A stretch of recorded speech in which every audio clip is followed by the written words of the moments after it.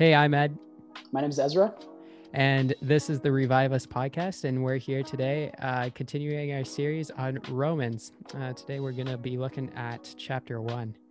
And Going through chapters, verse 1 to 17. We're going off that first section, kind of the intro of the whole book. So you can kind of, like, from the way Romans is structured, you can kind of see it as like 4 different blocks altogether. The first block we're going into is chapters 1 to 3, which could be called the problem block, which goes over the problem of humanity, which is sin, and how we are hopelessly corrupt. And we go over multiple topics like sin, the depravity man, wrath, and Paul just goes in depth to see that humanity is basically corrupt. Then into chapter 3, all the way to chapter 8, you have the second block, which is the solution, which Paul goes also in depth to explain how Jesus saves us from all of this that happens through the corruption of humanity. He saves us from all that, and Paul goes in depth to explain how he does that through his death on the cross. And we go over topics like salvation, justification, and faith. Third block would be Paul talking about Israel, and that goes to chapters 9 to 11. And it kind of just asks the question, like, is God done with Israel? Since now Gentiles are able to be accepted in the kingdom of God, is God just done with Israel? And that question's asked, and we go over topics like, election, that topic that everyone loves, the sovereignty of God, and how we are now the engrafted branches onto the family tree of God. And then we get into the last block, which is from chapters 12 to 16, which is, I guess, the practical life of a Christian. And Paul just explains, like, as Christians, like, therefore, which he says a lot, which just means because of all this is how we need to live our lives. And we see that the life of a Christian, a life of a follower of Jesus, is one full of love. It's full of humility, and something that, we don't like to talk about, but it's important, a life that is sacrificial. Not a lot of people like to talk about that. Sacrifice is not easy, but it's something we're all called to do. Yeah, it's good. Romans starts off like this. Paul, the servant of Christ Jesus, called to be an apostle and set apart for the gospel of God. The gospel he promised beforehand through his prophets in the Holy Scriptures regarding his Son, who as to his earthly life was a descendant of David, and who through the Spirit of holiness was appointed the Son of God in power by his resurrection from the dead, Jesus Christ our Lord. Through him we receive grace and apostleship to call all the Gentiles to the obedience that comes from faith for his name's sake. So this is like the basic introduction to letters in that time. They would just have a greeting, a prayer, and whatnot. And Paul just goes straight off to mention the prophets and the Holy Scriptures regarding Jesus' life. Because we have to remind ourselves that he's also talking to the Jewish audience. And he's also telling them that Jesus is the Messiah. He's the promise from the Old Testament, and he's the fulfillment of it all. And he brings up David. David is... we were in missiology together. I remember the one thing I remember from that class, David was the standard of righteous kingship. I don't know if you remember that. Yeah. And if you look at like the story of 1st and 2nd Kings, and when a king dies, it's always like he followed in the footsteps of his father David, or he didn't follow in the steps of his father David. And it's like that for everyone, because David, it was the standard of what a righteous king should be. And that's why God goes to verses like in Ezekiel. Hold on, let me pull up this verse. I should have prepared this, to be honest. This verse in Ezekiel. Ezekiel 37, 24 to 27. Let me just pull that out. Ezekiel 37, 24.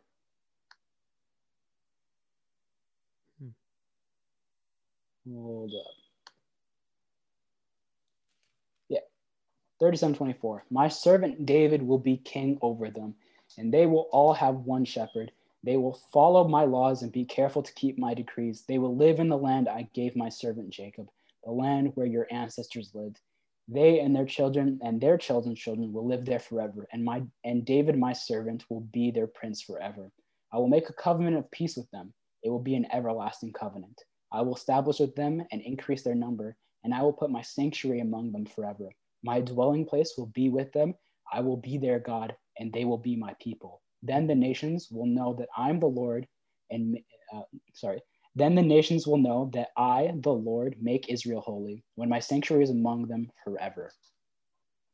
And keep this in mind, Ezekiel is like many, many centuries after David.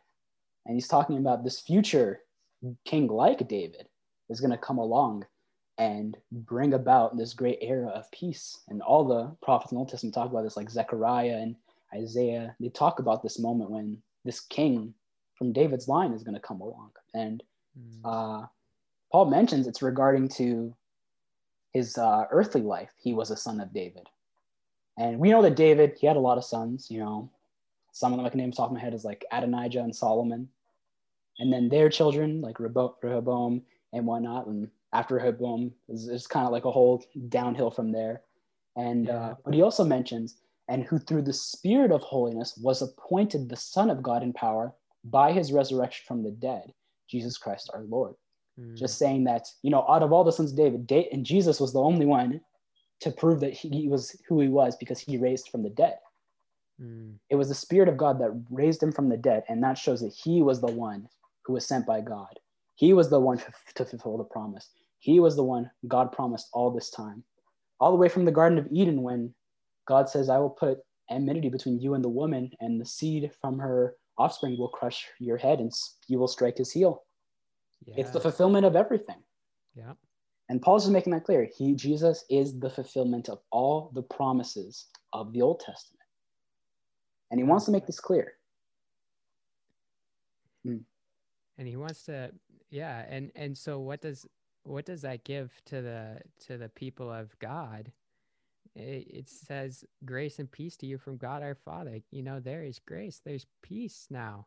You know, you're going through struggles and hardships and everything that's going on in Rome, but guess what? Peace is yours because the Savior has come. You're not part of an earthly kingdom. The Roman government, it's running rampant right around you. Chaos. You're persecuted for your faith, but peace. Be at peace. Jesus is king. He's from the line of David. He's come to establish a new kind of kingdom, a heavenly kingdom, not one that's happening, not of Roman power, not one of Roman authority, but a heavenly kingdom. And so peace, have peace. I think that's pretty profound, that he draws that conclusion from the line of David. Jesus is king.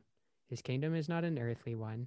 Therefore, people and we were talking about this a little bit, I think, in the first podcast, where like they were surrounded by the Romans. They were persecuted for their faith. Actually, the Jews themselves, they were kicked out of like Rome. And they had just been starting to come back. So they were under extreme persecution, much more than we are. Like, you know, imagine all the Christians getting kicked out of Ontario and getting sent to Quebec, you know? Even worse, Manitoba, you know? Yeah, you know. I'm originally from Manitoba, so I can make that joke. I would be okay. Like, kick me out of like Alberta because it's freezing cold. But oh man, yeah. So it's quite amazing. And despite all this, it comes to verse 8, and you just hear this cry from Paul. It's just like, you know, despite all this, I want to be with you. I just want to be with you. You're my people. I long to see you. And this is, I think, like we were talking about this, I think before, was verse 11, how it's like, I long to see you so that I may impart to you some spiritual gifts to make you strong. And just emphasizing the importance of like being together. Oh yeah. And even like in verse 12 where it says that is that you and I may be mutually encouraged by each other's faith. Yeah. Paul would be encouraged. Like we consider Paul like just, I said last week, a juggernaut of faith. And it's like, he's going to be encouraged by someone else's faith. It's like, yeah, we're all encouraged by each other's faiths. I'm encouraged by a lot of people's faiths. Like we all are. We need the assistance from other people to, keep this up. This isn't a Yeah. race we're running by ourselves. Yeah. We always need the help of others. And so, like, I want to, I to some degree, I do want to apply this to what's going on right now. And this, maybe you're listening to this, 2-3 years, and COVID's passed. Yeah. But we need each other. And so we need, whether that's calling someone up on the phone, or that's sending a letter, or that means going out for coffee and you're sitting in two separate vehicles. We need each other. Like, we need to encourage one another. God is not like called us to be the lone wolf. We're called to run in a pack. We're like a flock, Jesus is our shepherd. Yeah. I guess let's continue from there. Verse 13 is like, I do not want you to be unaware, brothers and sisters, that I planned many times to come to you, but have been prevented from doing so until now, in order that I may make a harvest among you, just as I've had among the other Gentiles. To keep this in mind, Paul's actually never been to the church in Rome, but he knows the people there. Like he mentions at the end of 16, Priscilla, Aquila, all those other people, but he has never actually visited there himself. This would be like, if he came to visit, that would be his first time. So he's aware of that church. Like he mentions, like, I've heard of, like, the whole world's heard of your amazing works you've done, and it's great, and your faith and whatnot, it's been known. And but he hasn't actually been there himself. And he says he wants to make a harvest among you. Wants to like plant seeds and see the harvest that God has made in all of them. Yeah, this is like the work of God. It's not something like Paul has done. He's like, he fully admits it. It's like, and that's the amazing thing. He totally knows that he has not cultivated anything. He's trusting that the people there in Rome have already been cultivating the ground, spreading the gospel, spreading the good news, and that has been plowing the fields of people's hearts. And like, this has spoken so much to me. Because so often, like, and I've struggled with this, is feeling like sometimes I have to just like, I gotta see people saved. I gotta share the gospel as much as possible.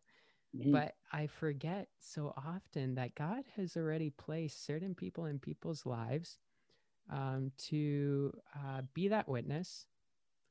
I don't need to be everywhere and everything to all people. I'm just one man, and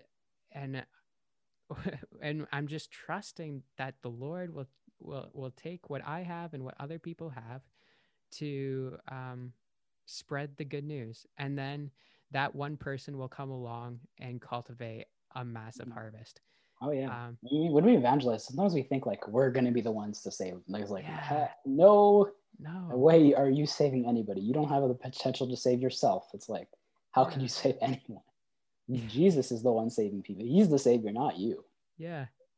Well, I heard an interesting stat that most people who are saved, they who are non-Christians, they're living in the workforce, grown up non-Christian, all that, they have had usually about 7 encounters with different Christians, 7 godly encounters.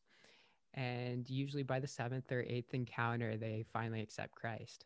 And it's so a process, it's a process. You're planting seed. Maybe you're the one who planted the seed, but everyone else is watering, but God's the only one who makes things grow. Like Paul makes this clear in 1 Corinthians. It's like, I'm not the one, Paul, I was the one planted seed, Apollos watered it. God's the one who made it grow, not us. And and it's to all people. Paul was obligated to Greeks and non-Greeks. We're obligated to all people, and this can be emphasized more. It doesn't matter what they look like, say, or do. They need Christ. I'll share this story. I remember going in to deliver a package at the post office, and I drive up with my package, and I park next to this Jeep, and it has this massive like a snowplow blade on it. Is like rusty, dumpy little Jeep. And it is like this really, really rough looking guy. And I'm like, wow, this guy's crazy. And I look at the back and it just says like Pornhub across the back. And I'm like, oh man, that's ridiculous. So I go in and then I deliver my package and I come out and this Jeep is running and it's still there. It's turned around to the opposite way. And I'm like, what are these guys doing? They're going to try and jump me or something. But I ended up finding out, it ended up being that this guy, there's a second guy in the vehicle now, had hit my car and he was waiting there to apologize. And he's like, dude, I didn't want to run off. I'm so sorry. What can I do? Can I pay you back or anything? And he's like, man, if I had weed on me, I'd give you some weed. And it's like, no, I'm good, man.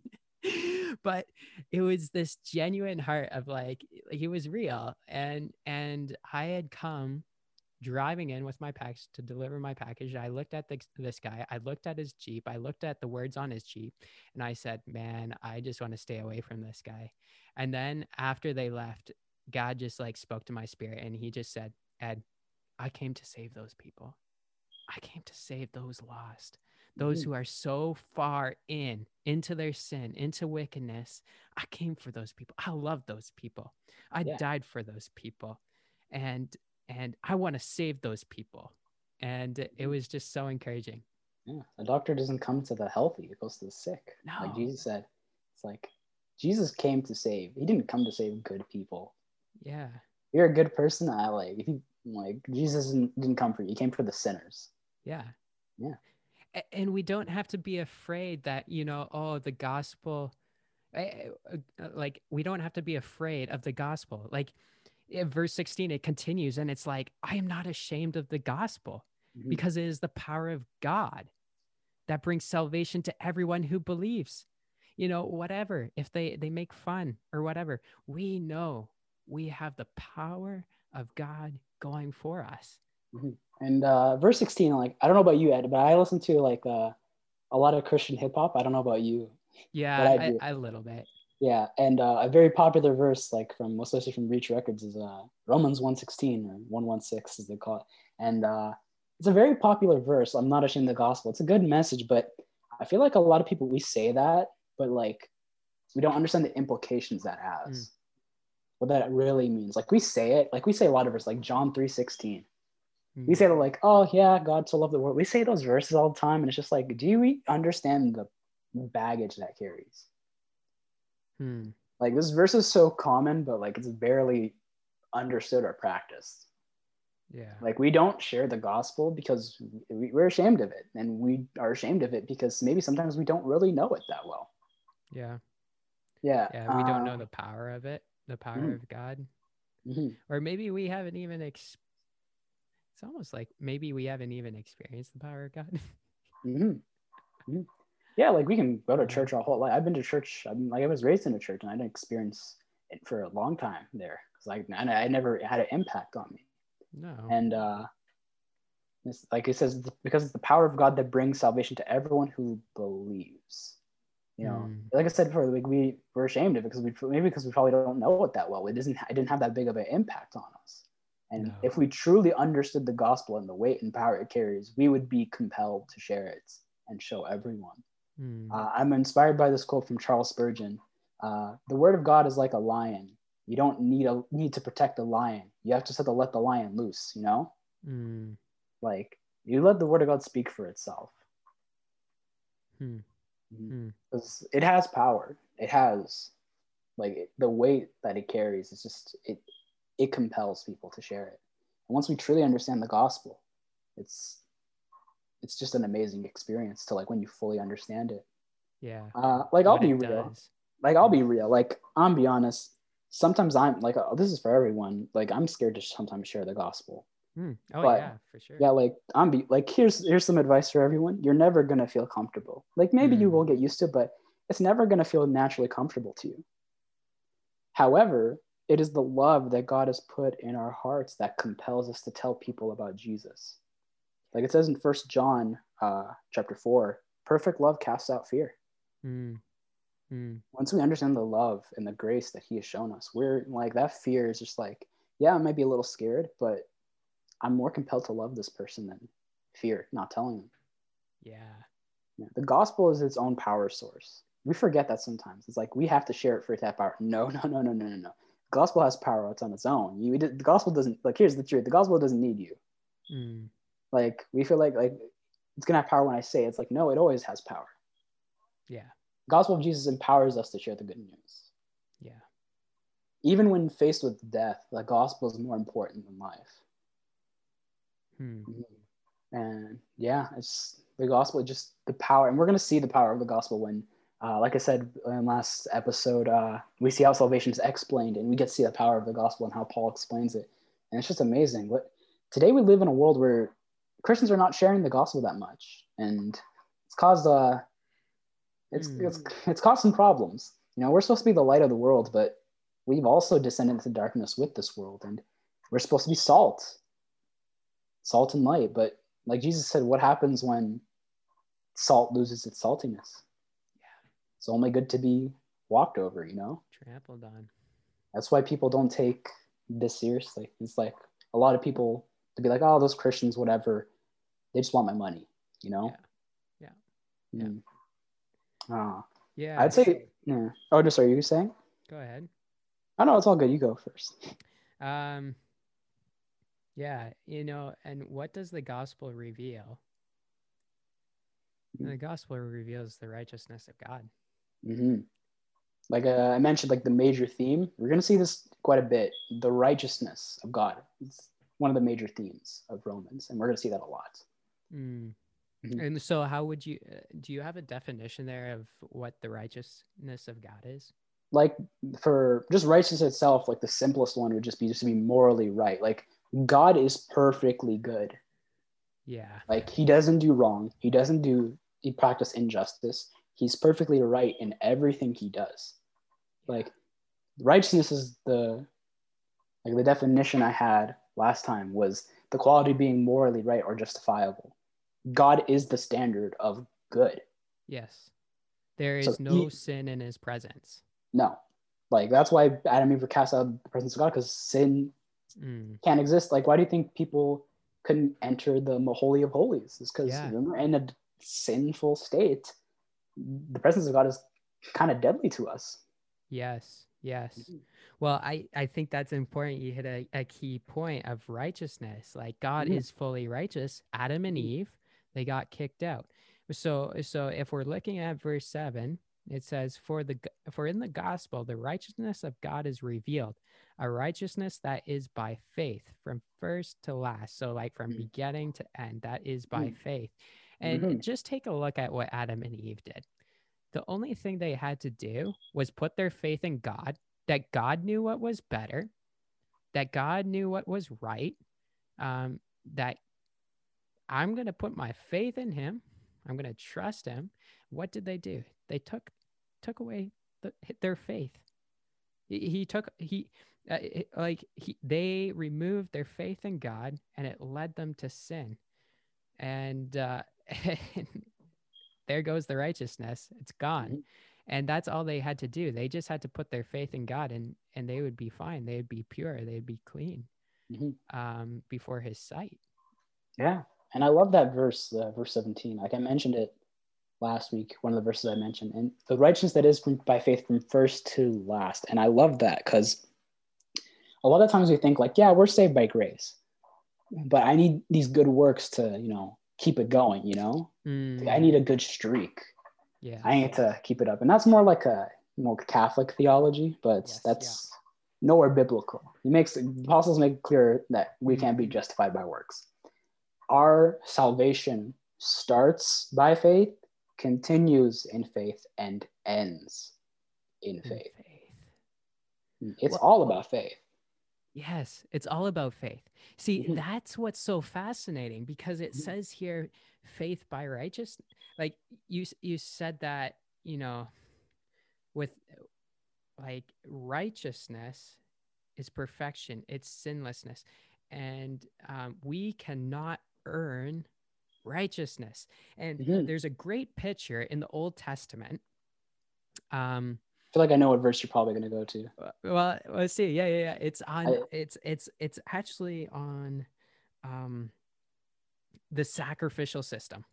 okay, I wasn't thinking of that one, but I'll probably say mine after yours, but you can say yours. Yeah. So the sacrificial system was a great picture of God's righteousness.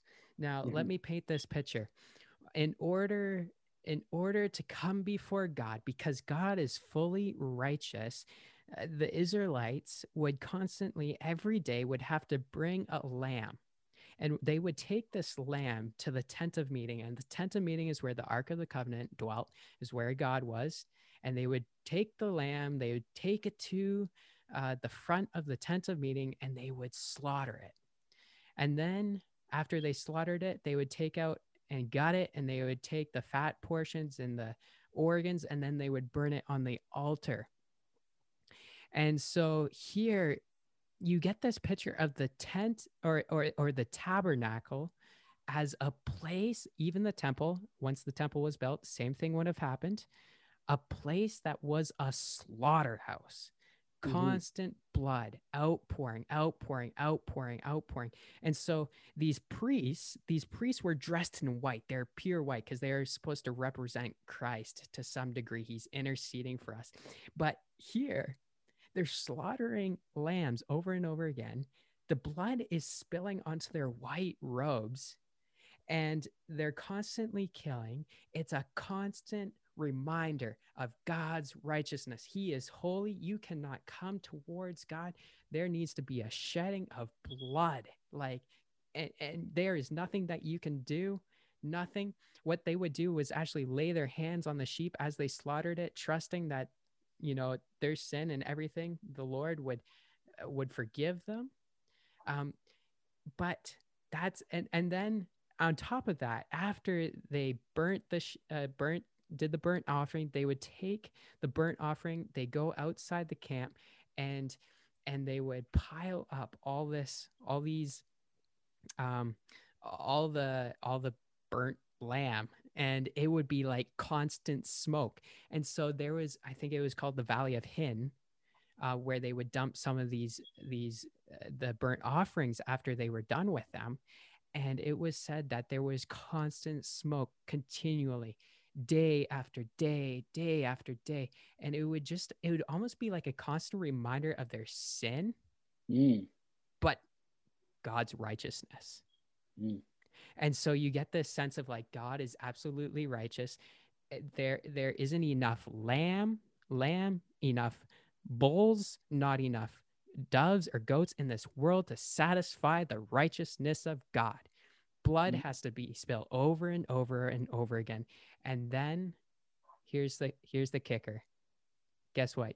You can have righteousness if you put your faith in Jesus Christ, because Jesus Christ was the perfect Lamb of God. We put our hands, we slayed him in the presence of God, and we put our faith in him, and that blood was enough. It was more powerful than the blood of lambs and goats, and it took away our sin, and now we stand righteous before God. So that's just a great, amazing picture of how righteous God is. And you went over God's righteousness. I'm talking about, now I'm going to mention the non-existent human righteousness. Yes. And the verse I was thinking of was Isaiah 64:6. And the verse goes, all of us have become like one who is unclean. All our righteous acts are like filthy rags. We are all shriveled up like a leaf, and like the wind, our sin sweeps us away. Now, I'm be honest, like in Hebrew, I believe in Hebrew, it's a lot more graphic. Like instead of filthy rags, like it's a lot more dirtier. Like I believe it means, I think this is what it means, menstrual rags. It's very disgusting. Yes. And that's how like our good works, our righteous acts are like to God. Like think about it like this, like Ed, let's just say it's your birthday. And I'm about to give you a gift for your birthday, and I get you a clean white shirt. And as I hand it off to you, like my hands were like filthy, like they're covered in mud. And when I handed it off to you, you saw like my handprints on it, and you're like, how are you going to react to that? Like my muddy handprints are on the white shirt that I gave you. What are you gonna do with that? Like, why'd you do that? Like, Like go and wash it. it's like it's useless, right? But like, how are you gonna wash it when your hands are still filthy? Like the dirt's not coming off. Yeah, it's not And possible. our good works to God are filthy because it's covered in hands, like it's been touched by hands that didn't sin. Yeah. And that's why we're all filthy. Even like the good we do, the good we think we do, honestly, it's not even good in God's eyes because God looks more than just the action, he looks at the heart. Yeah. A lot of times we do good, like just to prove that we're good. You know what I mean? Like if like we can give to a homeless person, but like if I'm vlogging about it, it's be like, yo, I just gave all these homeless people food, and I'm just like such a good person. Like if I have to prove to other people and to myself that I'm good, then am I really good? Like if I was good, I wouldn't need a reminder. Like what's in your heart? Is there pride? Like yeah, what and it's like I wouldn't need that reminder if I was good. Like for example, like I'm Ethiopian. I don't need that reminder that I am. I know I'm already Ethiopian. I don't. If I needed a reminder, that'd be kind of ridiculous, right? If we were good, we wouldn't need a reminder. So why are we doing good things? Like we do good things just to make ourselves feel good. Like we're doing it out of selfishness. We're not doing it out of love. So the good we do, like our motives can be terrible in God's eyes and be like, this isn't even good. Yeah. Like I'm doing good to prove that I'm good to myself. Like you're not even doing it out of love. It's like you don't even care. A lot of people might say like, oh, no, deep down I care. And it's just, I don't know your heart, but God does. Yeah. Yeah. It's like there's this passage, I think it's in First John, and it's like talking about every liar, every thief, every blasphemer is in danger of hell. Like it doesn't matter like what you have done. Like this is what's coming. And but we want to share with you, like, again, remember the righteousness of God comes through faith. He offers it. It's a free gift. That's what the good news is all about. And what we're all about. We want to share the good news to everyone. Jesus Christ, he opens his arms to you. He loves you. He cares about you. He desires to have a friendship with you. He's not going to reject you because of everything that you have done in your past, no matter how wicked, how evil. You can come to him as you are. You are loved today, wherever you are at. And we just pray that this would just encourage you today, wherever you are in your spiritual walk with God. And yeah, so we hope this encouraged you, strengthened you, and we'll catch you on the next episode. See ya.